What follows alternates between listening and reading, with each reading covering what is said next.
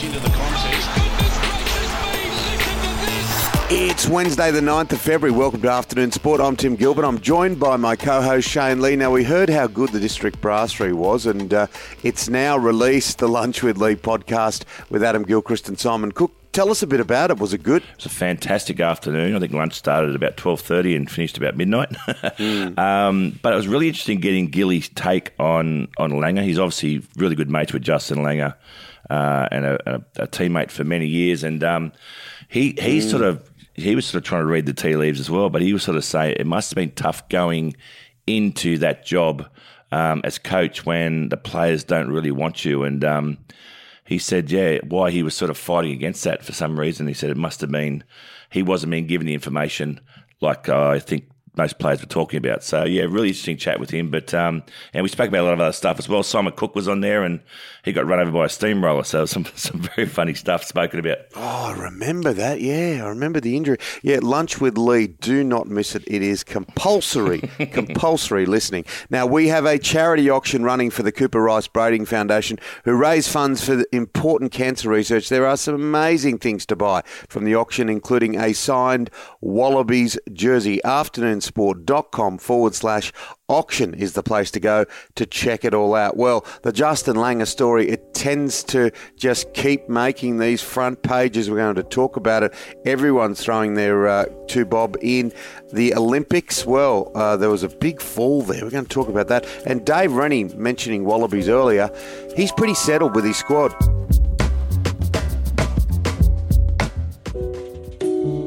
Now, there's nothing like a healthy head of hair. Shane, when I first met you, those blonde, flowing locks, well, they had a life of their own. Yes, Timmy. As they say, look after your hair and everything else will take care of itself. Now, I've got something for you too, Timmy, even with that silver fox look. It's called Mane Hair Care. Oh, Mane Hair Care. I know it. I absolutely love it. Yes, mate. Specialised men's hair care, targeting scalp conditions to stimulate scalp and, over time, improve growth. Oh, it's a fantastic product. It really is. I also note that it's all Australian, fully organic ingredients, Shane. Yep. Not only will you look good, but the scent is just wonderful. Mane Hair Care. I'm going to get it on today. And that's spelled M-A-N-E, manehaircare.com. Well, everyone seems to be piling in on the whole Justin Langer story and taking different stances, don't they, Shane? Ian Chappell has come in and clobbered the whole PR machine that he sees in around Justin Langer. Yeah, I wish Cricket Australia and the public in general would listen more to Ian Chappell. He's the one that sort of makes sense to me. He sort of cuts through all the palaver. And he made a really, really good point. He said Pat Cummins could not have been any more honest during this process. He said it's not really his role to select. But he also said, Justin's PR machine was in full overdrive, and a lot of people have formed their opinions based on that PR machine. So, he's obviously taking side, as he always does with the captain, Ian Chappell. It is the captain's team. The captain should have what he wants, but it's not the captain's responsibility to appoint the coach. And your brother Brett has also supported Pat Cummins, and I think that is great that we're seeing a guy like Brett come forward and do that, because Pat Cummins has done nothing wrong apart from show pretty obviously, and he didn't he wasn't demonstrative about it at all, but it was obvious that he did not want Justin Langer as coach, so he kept his silence. Yeah, well, it's not just Pat Cummins, don't forget. It's the senior players. So, he can only speak on behalf of his team. And don't forget, once Justin Langer is now gone, he's still got to captain this bloody team. So he does need the support of his players. Yeah, and Brett said, once again, it's not his role to appoint the coach or publicly praise him. That's up to Cricket Australia. He's also appointed by Cricket Australia as captain, don't forget, and also employed by Cricket Australia. So there is a conflict there, which I think guys like Mitchell Johnson didn't quite get. Oh, absolutely. And that's where Cricket Australia, if they had their time again, would have realised that they stuffed up, because you've got to be strong in these moments, because you can't go and use these guys, like the players and your captains and stuff, as the fall guys, because you just have to have strength. Anyway, it wasn't handled all that well. It's going to be interesting to see who does take over. Jason Gillespie, who has got a really good bio now when it comes to coaching. He says he doesn't want the job. A lot of people are saying Trevor Bayliss should get the job. Yeah, I think Trevor Bayliss should get the job eventually. Jason Gillespie, I don't think he was ever really in the picture. It was good for him to come out and say he wouldn't accept the job, but I don't think he was even being considered, to be honest. He has done some good things, but he's not in the coaching league yet of a Trevor Bayliss. As I said, Andrew McDonald will take this interim role, and then depending on how they go in the subcontinent, and I think they'll have a tough time over there, I think you'll find Trevor Bayliss will be at the helm by the start of next summer. Yeah, he's done it all, hasn't he? He shows how he's got a cool hand. He went across to England, and that didn't make people all that happy when he turned them around, and you could see how dishevelled they were over the summer without, arguably a very good coach. So, Trevor Bayliss seems to be the name that's swirling around. Is this Australian women's team as good as everyone thinks, or is this English team as bad? No, I think the girls have done fantastically well. They finished with a clean sweep by the win on Tuesday. It played really well. Annabelle Sutherland taking her career best figures of 4 for 31.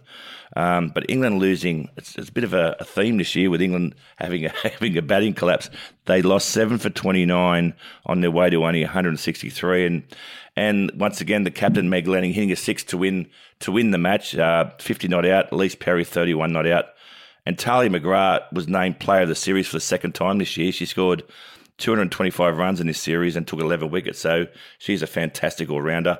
Some talent all around the field there for the girls, and well played. Yeah, I agree. I think they're fantastic, and they're showing across all these different forms how good they are, aren't they? And this World Cup, bit of a blow because Hannah Darlington won't be there for the Cricket World Cup. Yeah, it's sad. She's only a 20-year-old all-rounder, and she's had to pull out of the World Cup in New Zealand due to mental health issues. So it's a big blow for her. So, look, fingers crossed that she gets away from the game, gets herself right, and she makes a speedy recovery because 20 years old and these pressures can get to you, and I hope she's okay because she's a fantastic talent. Yeah, absolutely, particularly in the world that we've been living in the past couple of years. The spotlight, the microscope really needs to be on that space, particularly with young people. So we wish her all the very, very best. This is Afternoon Sport. We've got a stack on the way. We're going to talk the Beijing Winter Olympics, NBA, rugby union. It's all on the way. Afternoon Sport.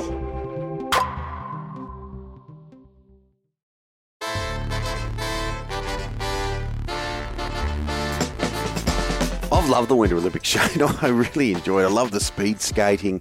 I love the ice dancing, everything about it. I suppose I really fell in love with it in Vancouver in the Winter Olympic Games. We won a couple of gold medals. I was there, but you really get to see an appreciation. But it's a dangerous occupation doing anything on ice and snow, and we've seen that happen. Big time, mate. Could you ice skate, Tim? No. That's going to surprise you. That's going to surprise you somewhat, but I can't. I was going to have you cut out a few ice cubes for my Scotch and Coke, but I'm no Torval and Dean. I am no Torval. No, but they're having real problems over there in Beijing because most of the snow is man-made, as we know. They're just not getting due to climate change any snow in Beijing at the moment. Unfortunately, with man-made snow, it's a lot wetter and a lot harder. So the injuries that are coming out of this, you just see some of the downhill. They're going a lot faster because they're on ice. It's not your typical sort of Nordic snow. So yeah, some injuries, and quite a few athletes have ended their Olympics due to falling on this really hard snow. Well, Australia's medal tally at the moment is 1 gold, 1 bronze, and a big look tonight with Scotty James. And I remember he did start at Vancouver as a 15-year-old in 2010. That's 12 years ago. And so 12 years ago, and here he is now, one of the best of the world at the halfpipe. So he's up against Sean White, who's come out and said that this is his last games. Wouldn't it be wonderful if Scotty can take a gold medal there? Now, rugby union, I think all of us rugby union fans hope that the Wallabies can do something against New Zealand in 2022. Dave Rennie says it's not a time to start blooding too many young people. No, he's already done that, so he's going to pick and stick now on the way to the next World Cup. So far under Dave Rennie, we've only won 8 of 20 matches, and we all know we had that horrible tour to the UK with losses 3 losses against Scotland, England and Wales. But there are some really, really good signs there. James Slipper, the 32-year-old Brumbies prop who's played, I think, 114 tests now, signed a new contract this year. So they're sticking and picking with some older heads, with some young talent around. But Dave Rennie said whilst they are going to do that, they won't close the door to anyone. If you perform, you have a chance to make your way into that squad. But saying that, you've got to earn the right as well. So they're just not going to pick people just on names anymore. Such a warm glow around the Melbourne Demons premiership last year as we turned to AFL. But look, this is a shatterer, this story, isn't it? These comments and allegations in and around Simon Goodwin, their coach. Yeah.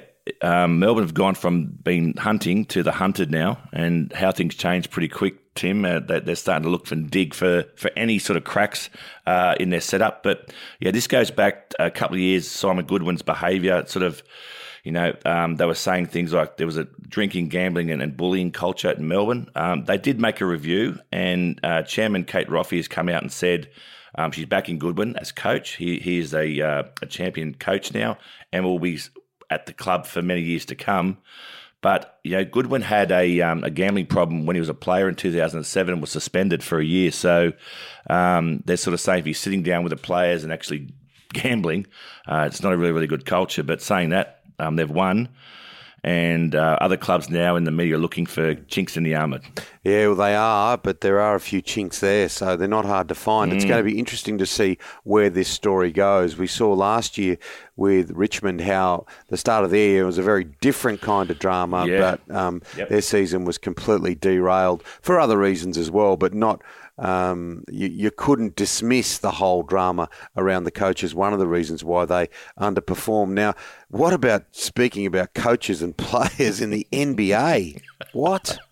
Well, Knicks coach Tom Thibodeau said that the altercation between Julius Randle and assistant coach / video coordinator Scott King, basically Randle's come off the court.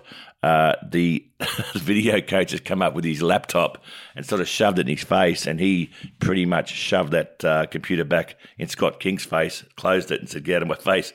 Full on altercation there.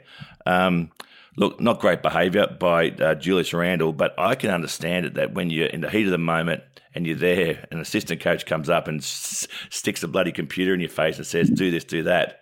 They've got to pick and choose the moments too, because sometimes you can be overheated and taken by the moment. So, I think both Randall and the assistant coach have sort of shaken hands and moved on, but not a great look for the Knicks. In the heat of the moment. Now, pitch invaders, look, there's one common theme about pitch invaders. They're dickheads. Absolute idiots, right? Now, does a player have to be killed until this whole thing changes?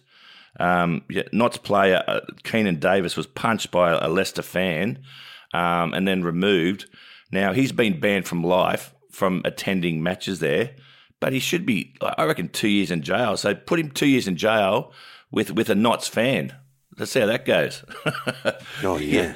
But it's just ridiculous. Like, a player is going to be killed on the paddock until they make more of a scene about this, because just by banning someone for life, which will hurt the football nut, but put him in jail. This is ridiculous. Someone's going to get seriously injured. I agree with you. That's the kind of ramifications that need to be there.